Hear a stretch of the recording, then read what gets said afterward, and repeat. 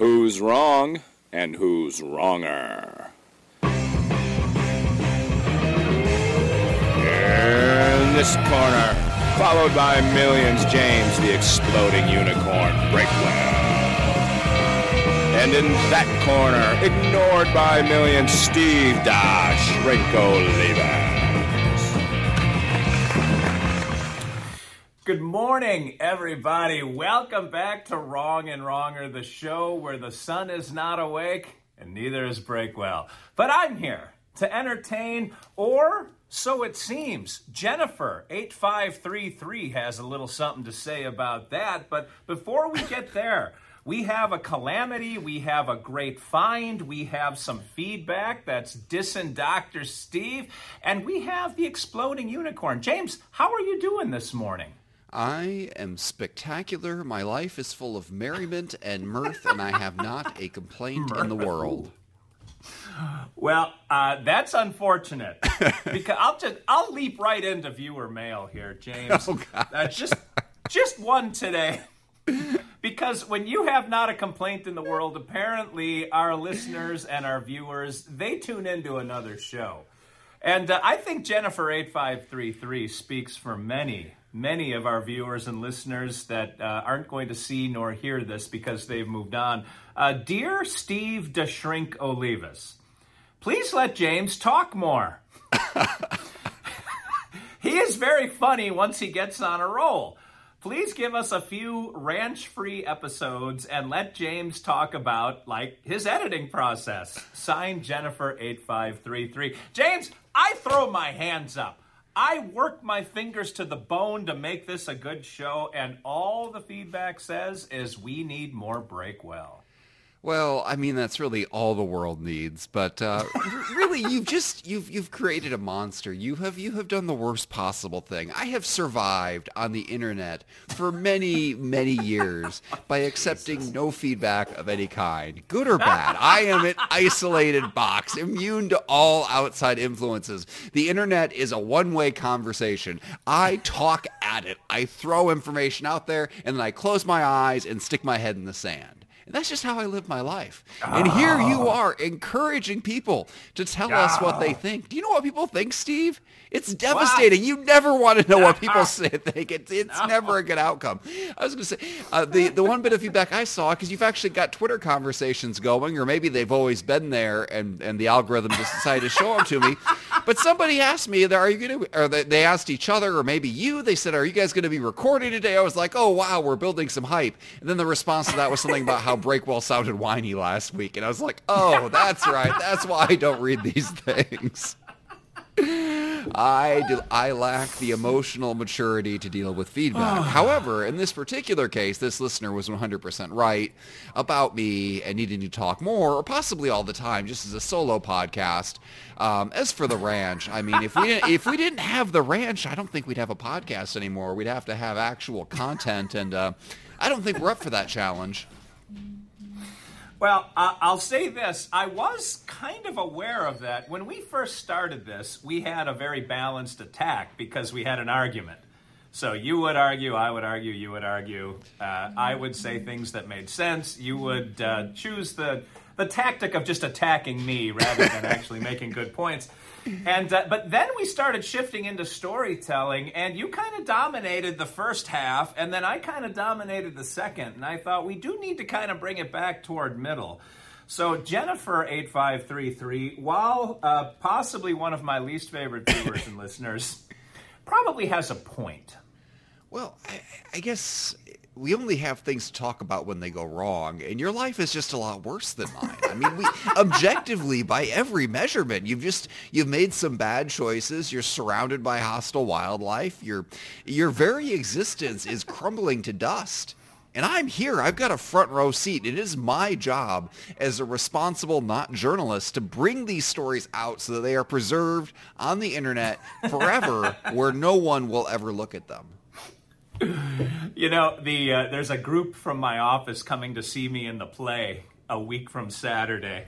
And I was telling them how big my fire pit is that Mrs. Steve built, and how we're gonna have we can have a bonfire and we can conjure evil spirits. And they were talking about bringing Ouija boards and having battling spirits, like whose spirit is more ripped than the other spirit. And I thought, I've got an evil spirit that will probably kick the ass of any of your evil spirits, because it's been kicking mine, but making the show content-filled, at least for the last 2 years. So I know what you're saying, James. I don't want to hear you bragging about evil spirits, because if I recall, you found what was either a mysterious grave on a hilltop or an odd rock dump site, and you refused to dig it up.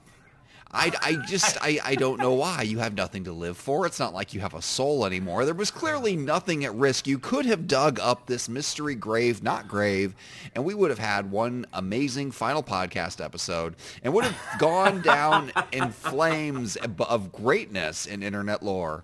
And instead, here we are listening to YouTube feedback about how I need to talk more, which is absolutely true. But also, I feel it's important that we appreciate the calamity that is your life. The calamity that is my life. You know, so many viewers and listeners, they long for the olden days where we would flip the Guam quarter of fate and argue, but what they enjoyed the most were those videos, the punishment videos that we would do. And about a year ago, I'm starting to get these Facebook memories now pop up. A year ago, I posted all that I had of mine, and it would probably behoove you to post yours just for posterity, so that your viewers or your fans or your fan, so that Judy can enjoy them one more time, James. Are they not still posted? Are they not in a massive back catalog where no one will ever see or look at them? Well, that's the problem. They're on YouTube. Unless people physically go to YouTube to watch this show and follow or subscribe to our channel, they don't have access. That's why I posted mine on Twitter and Facebook, because I thought, well, at least I can show people some of the hijinks and shenanigans that you and I used to do when we were young and still reasonably fun. I'm okay. First of all, that's a lie. We have never been young or fun. But second of all, I don't know who you think is going to see these things if we post them on Twitter. I have so once upon a time I had 1,060,000 whatever they're called, readers, listeners, people, followers. There we go. That's the word I'm looking for. And now I'm down to 958,000. But here's the thing. Of those 958,000, approximately 4 are active users, and the rest are either deactivated accounts or bots. Like, if I post this video, it will be seen by 0.00 people. So I'm just not going to bother. Instead, maybe what I should do is just describe it here in vivid detail so that people might have it live on forever in their imagination and or their nightmares. Well, on this topic, and I don't want you to describe anything that you've done, because when I close my eyes, I need to see fun and interesting things, not Breakwell doing little dances. Although I will say, your magnum opus was actually quite well done and should live on forever on the internet. It was your... I think it was your Breakfast Club montage, if you remember that one. You know, I put a lot of effort into something that was seen by approximately 20 people. I got the whole family. We had costumes. We did that thing shot for shot, which is not easy with small children or large adults who can't dance, man. We went all out. But you know what? That does live on, because a clip of that is in our intro that nobody watches. Oh, that's right. Yeah. That's right. So it's got that going for it. No, that was, I remember being extremely impressed by that, because you did real editing, and this was maybe 6 years ago. Your kids were little. So you to wrangle them, that was impressive. Yeah, the youngest barely existed. I spent hours editing that. Hours. Yeah. I mean, that was before I reached the... Well, you know what? We're gonna skip that track, because I feel like you're taking us down a different one. I will direct us to the pit of despair and melancholy later if we run out of other things to talk about. But for right now, I would like to go back to the other pivot point you threw out there that I just blatantly ignored. The Guam Quarter of Fate, Steve. You talked about how it used to determine what we would discuss in the old format, the old days, and I believe you have made a discovery. I feel like Indiana Jones, James. For one, because I'm tall and ruggedly handsome. And then for 2, so as I'm cleaning out my office here, and we are we're recording this on the 17th, so I am T-minus 14 days away from having to get out of here. But I cleaned out my top desk drawer. And I imagine if you have a desk, James, you have a drawer that has stuff that goes all the way back to the Paleolithic age in it when you started tossing random crap in there. But I found the original Guam quarter of fate that you and I used to use. I would flip, and then that would determine which side each of us argued on the original incarnation. Probably incantation too. We conjured evil spirits out here. But that you and I would use for the original incarnation of Wrong and Wronger. So this was before Kenneth Fisher sent me a roll. He probably spent $50 on the damn thing. A roll of Guam quarters. And when I lost this one, I started using his. And now I have found this one. And it was a magical find. And I knew you would be so impressed and possibly moved to a single tear rolling down your cheek. I'm mostly filled with disappointment and rage. I feel like a parent again right here. So you made such a huge deal about how the Guam quarter of fate had vanished. It was no more, could not be located, had disappeared from the earth itself. And it was in your drawer, the drawer right in front of you where you sit while you record these episodes. It never occurred to you that maybe the thing I did with this quarter that I only use when recording these episodes in this chair was to sit them in the drawer directly in front of where you sit. That never crossed your mind. It didn't cross my mind. And in fairness to me, it was way in the back of the drawer. And there were like several strata of sedimentary junk between it and the front of the drawer that date all the way back to like when Jesus was still playing Little League. So I can't hardly blame myself for not finding it. But now I have, James. I was lost and now I am found. Can we really verify it's the original one, though? Didn't at some point somebody send you an entire roll of Guam quarters? It could easily be a replacement that you tossed in there. No. And thank you for listening to everything I say, because I just told that story while you were dozing over there. But no, the ones that Ken Fisher sent, they were shiny and like mint condition. They were literally from the U.S. Mint. They got packaged up and sent to me. This one I always knew was different because it's sort of worn down. Like this one is dingy and it had been in circulation for a while. So this is definitely the original.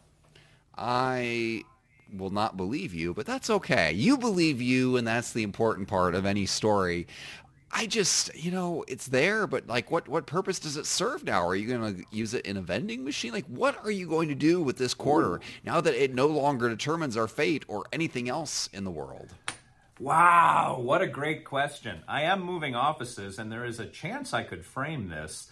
I may send it to you, but you're already so in debt to me anyway. Why not just add a quarter to that invoice? And I don't know. We may take listener suggestions and viewer suggestions, because now I lurk on YouTube to see what people like Linda8533 has to say about me. And I'm guessing she just got you and me backwards. She wants me to talk more. I'm amazed that she wanted me to talk about editing and writing, which is the bane of my existence, the source of 100% of my problems. Maybe writing is her version of a ranch. Like she understands the suffering involved, and that's why she wants me to bring it up. Imagine like a boring solo activity. Like somebody's just like describing how they play solitaire, and just I can't imagine. It makes riveting content. And I guess I once upon a time, before I got published, I did used to listen to like the stuff about like writers and their process, thinking, man, that could be me. And then as soon as it was me, I just lost all interest in the process. It's like, this is just work. And I don't want to listen to somebody else talking about the work that I currently right now at this very second am putting off myself. Man, I remember when you and I were just starting to talk about doing this podcast. I don't think you'd even published Dead on the Inside yet. I don't think you had, or you were just getting ready to launch it or something. When did that come out, in 16 or in 17? It came out, I wrote it in 16. It came out in 17. Okay, because I remember you saying, boy, if this is a bestseller, like you were making plans. Like, I don't know if you were thinking about what size yacht you were going to buy, or I think you were just thinking more, man, I'm going to do this for a living. Like, this is going to be great. and then you found out exactly what the publishing world had in store for you. And here we are, 2023, still going strong. You know, every time you write a book, it's like a lottery ticket. Anything could happen. And to be fair, I had some good years with those early books, mainly because they would sell foreign rights. You know, that first one got translated into a whole bunch of languages. And every time that you do that, it's like you make your original money back again. They just pay you and they translate it and they put it in a language you don't speak, and you can't even be sure it's your book. It's a different cover. It's just gibberish inside. They say, here, take some money. And I'm like, okay, sure, why not? I mean, there's a version of Only Dead on the Inside in Korean. It's spectacular. I have no idea what. I mean, it could be the Communist Manifesto in there for all I know. But I know they paid me, and that's really all that matters there. But there's a dark side to this too. You keep writing, and eventually people stop taking a shot on you because like I thought, well, I could be a bestseller because I had no information to the contrary. It's kind of like a little kid the first time they try something. Yeah. Like they don't know they're not the best in the world because they have no failure. Like, well, I could go out here and hit a home run every time, and then they go and they swing the ball at the bat on that tee, and it goes forward 6 inches, and they get a harsh wake-up call. That was me. But the thing is, the publishing industry was having a harsh wake-up call as well. Because I didn't have a track record of failure yet. Like, people were willing to pay me money. I had potential. I had upside. My publisher took chances on me. Foreign publishers took chances on me. And then the harsh reality came in that there's like 6 authors in the world who sell books. And everybody else is kind of like me. And so I sold enough to break even, but I wasn't making any bestseller lists. And then those advances, they just kind of kept going down. But you know what? I just kept writing, and I wrote enough that nobody really lost money on me. Nobody hit home runs. I was just kind of there. I was a mid-list author, and eventually I can just find somebody every time, like, all right, I guess I'll give you a shot. And hey, I even pivoted out of my pigeonhole that I made for myself. I dug myself this deep, deep pit where I said the only thing anyone will ever read about me is kid books or books about kids. And I wrote book after book after book just like that. And then I wrote a book. I said, hey, what if I wrote a book about me, the person who raises these kids? And that one did all right. And then I said, what if I write a book about kids who don't exist in space, far away? And that book exists now, and now there's a sequel to it that may or may not someday get written if I ever get off this podcast and get back to really embracing my inner panic and writing. No. Oh. Wow. Yeah, you've had, and I've been with you every step of the way through your publishing journey, James, and some of it has been funny, some of it has been sad, some has been frustrating, and it continues. There's a lot going on behind the scenes, and I just want people to appreciate the work you do and just how much it takes out of your life, both in terms of battery power and in terms of your everlasting soul, because it takes both. All right. We're going back to the pit of despair. You pivoted in the direction that's going to take us right there. So I'm just going to go into this. This is you probably can't see it behind me. I think it's going to get cropped out. There's a box, but the box isn't related. But behind the box, there's 58 board games over there because.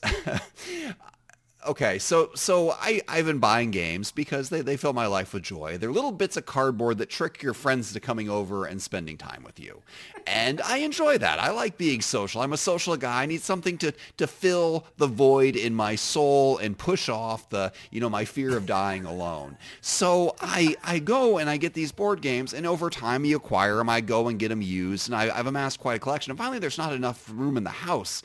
And I find some more on sale, and you find better versions of old stuff. You figure out what you like, you figure out what your wife hates, and you adjust accordingly. So anyway, I've got this pile of games that I don't have space for and that I've never played. And it finally occurred to me one day that if I play board games one night a week and we repeat games and there's cancellations, like there are not enough days in my life to play all of these games. Like I have run out of runway. I can't do this anymore. I can't keep buying games. And so I'm trying to sell this pile of games that's as tall as a house at fire sale prices. And then, my friends came over for board game night and they see this pile of games. Well, why are you selling this? Why are you selling that? It's like, are we going to play it? Are you going to learn the rules? Are you going to come over here extra nights and do this? Are you going to create more hours in the day so that we can bring this to the table? And one of the friends who was, imploring me to save this and that, but then realized, well, she did the same thing with books. She follows a book influencer. That's apparently a thing in the year of our Lord 2023. And it was somebody who they did the math, and they read a book a week. A book a week, Steve. And I'm probably going to get the math on this wrong, but they figured out how old they were and how fast they read, and they realized they had time in their life left to read 894 books. And wow. They had 16,000 on their shelves. And they realized, oh my God! No, like, we don't have time to play all the games. We don't have time to read all the books. We don't have time to play all the video games. There's all these games I want to play through with each of my kids. Those hours just don't exist. And there's really not time to write all the books. I've still, I'm what, 6 or 8 books into this process here, and I've still got this day job. It's just hours on top of hours. I've got Substack and all that. At some point you look at it and you think, what? I have a limited number of hours each day. I have a limited number of hours in my life. What can I still accomplish? And then I look back at those penalty videos, which brought joy to single digits of people. And I think about the hours I put into it. And yes, it's cool that I created it, but I look at it and think, can I really, at this point in my life, justify spending 6 hours on something cool that will be seen by 12 people and generate $0 in income? And sadly, the answer is no. So that is my pitch for Melancholy Island. Welcome. Please put down your bags and enjoy your stay. Well, the population of that island is 2, because I'm right there with you, Breakwell. Although I don't know if you and I being stuck on a desert island together is good for either of our long-term health, but what are you going to do? This is true, but you see, I've learned a lesson. Like as I go, I've been paring down my extraneous responsibilities. I've been hacking and slashing and pushing away, and here you are promoting a play. You wake up at 2 a.m., you go to bed at, I don't know, 8 p.m. You sleep like 6 hours a night. You're falling apart at the seams. The ranch is trying to kill you. You do a podcast that pays $0. You got 15 side jobs that also pay $0. And here you are doing a play for free and also promoting that play for free on social media. Yeah, and I have the lead, so I have a lot to memorize. So that took a chunk of my life, too. I don't know, Brick. Well, I always think if I ever retire, I'm probably just going to end up adding 2 or 3 more side jobs. So there's no point because you're way too humble about this. You're a busy guy too. And by the way, I didn't get up at 2. I got up at 2:15 this morning because I'm trying to rehab my legs so I walk on the treadmill for an hour now. But yeah. So all of that's going on, and yet here we are at the crack of dawn, recording this for Judy P. and someone named Jennifer 8533, who needs to find better things to complain about on the internet. You know what? For as much as we talk about not making money on this podcast, you found the Guam quarter of fate. You turned a 25-cent profit today. And yes, it was money that you'd previously lost, but it's money that you regained, okay? You made 25 more cents today than I did. And that's something to be proud of. So I hope you actually though, if you do go and get the Guam quarter of fate frame, the frame is going to cost at least $3 at Walmart. So that's a loss after all. In fact, that's an exponential loss. So maybe we should stop celebrating these tiny wins because they're really gigantic defeats in disguise. Well, James, I am suddenly in possession of about 100 frames because, as you can see behind me, all of the pictures have been taken down. And yesterday I went around and pulled 100 nails out of the wall. And so I no longer have signed celebrity photographs, but I do have the frames that they came in. And one of them might be the future home of the Guam Quarter of Fate. Wait. These things that you valued so much that you framed them, did you just throw them away? No, they're in a box, and I have no idea what will become of them. It's sort of like the Breakwell poster. That's still in the bathroom, by the way. Nothing is on my walls anywhere in this place except your poster. Well, that is good. It should be the final thing there as you turn out the lights. My eyes gazing in the darkness, thinking of what once was and what could yet be. You should just take those pictures and hang them up in your. You should hang them up in your side cabin, like the ultimate flex of your status, showing you meeting a bunch of people that no one has ever, heard of. And the garage, as I said last week, should remain my shrine. That should be the one and only image in that massive structure.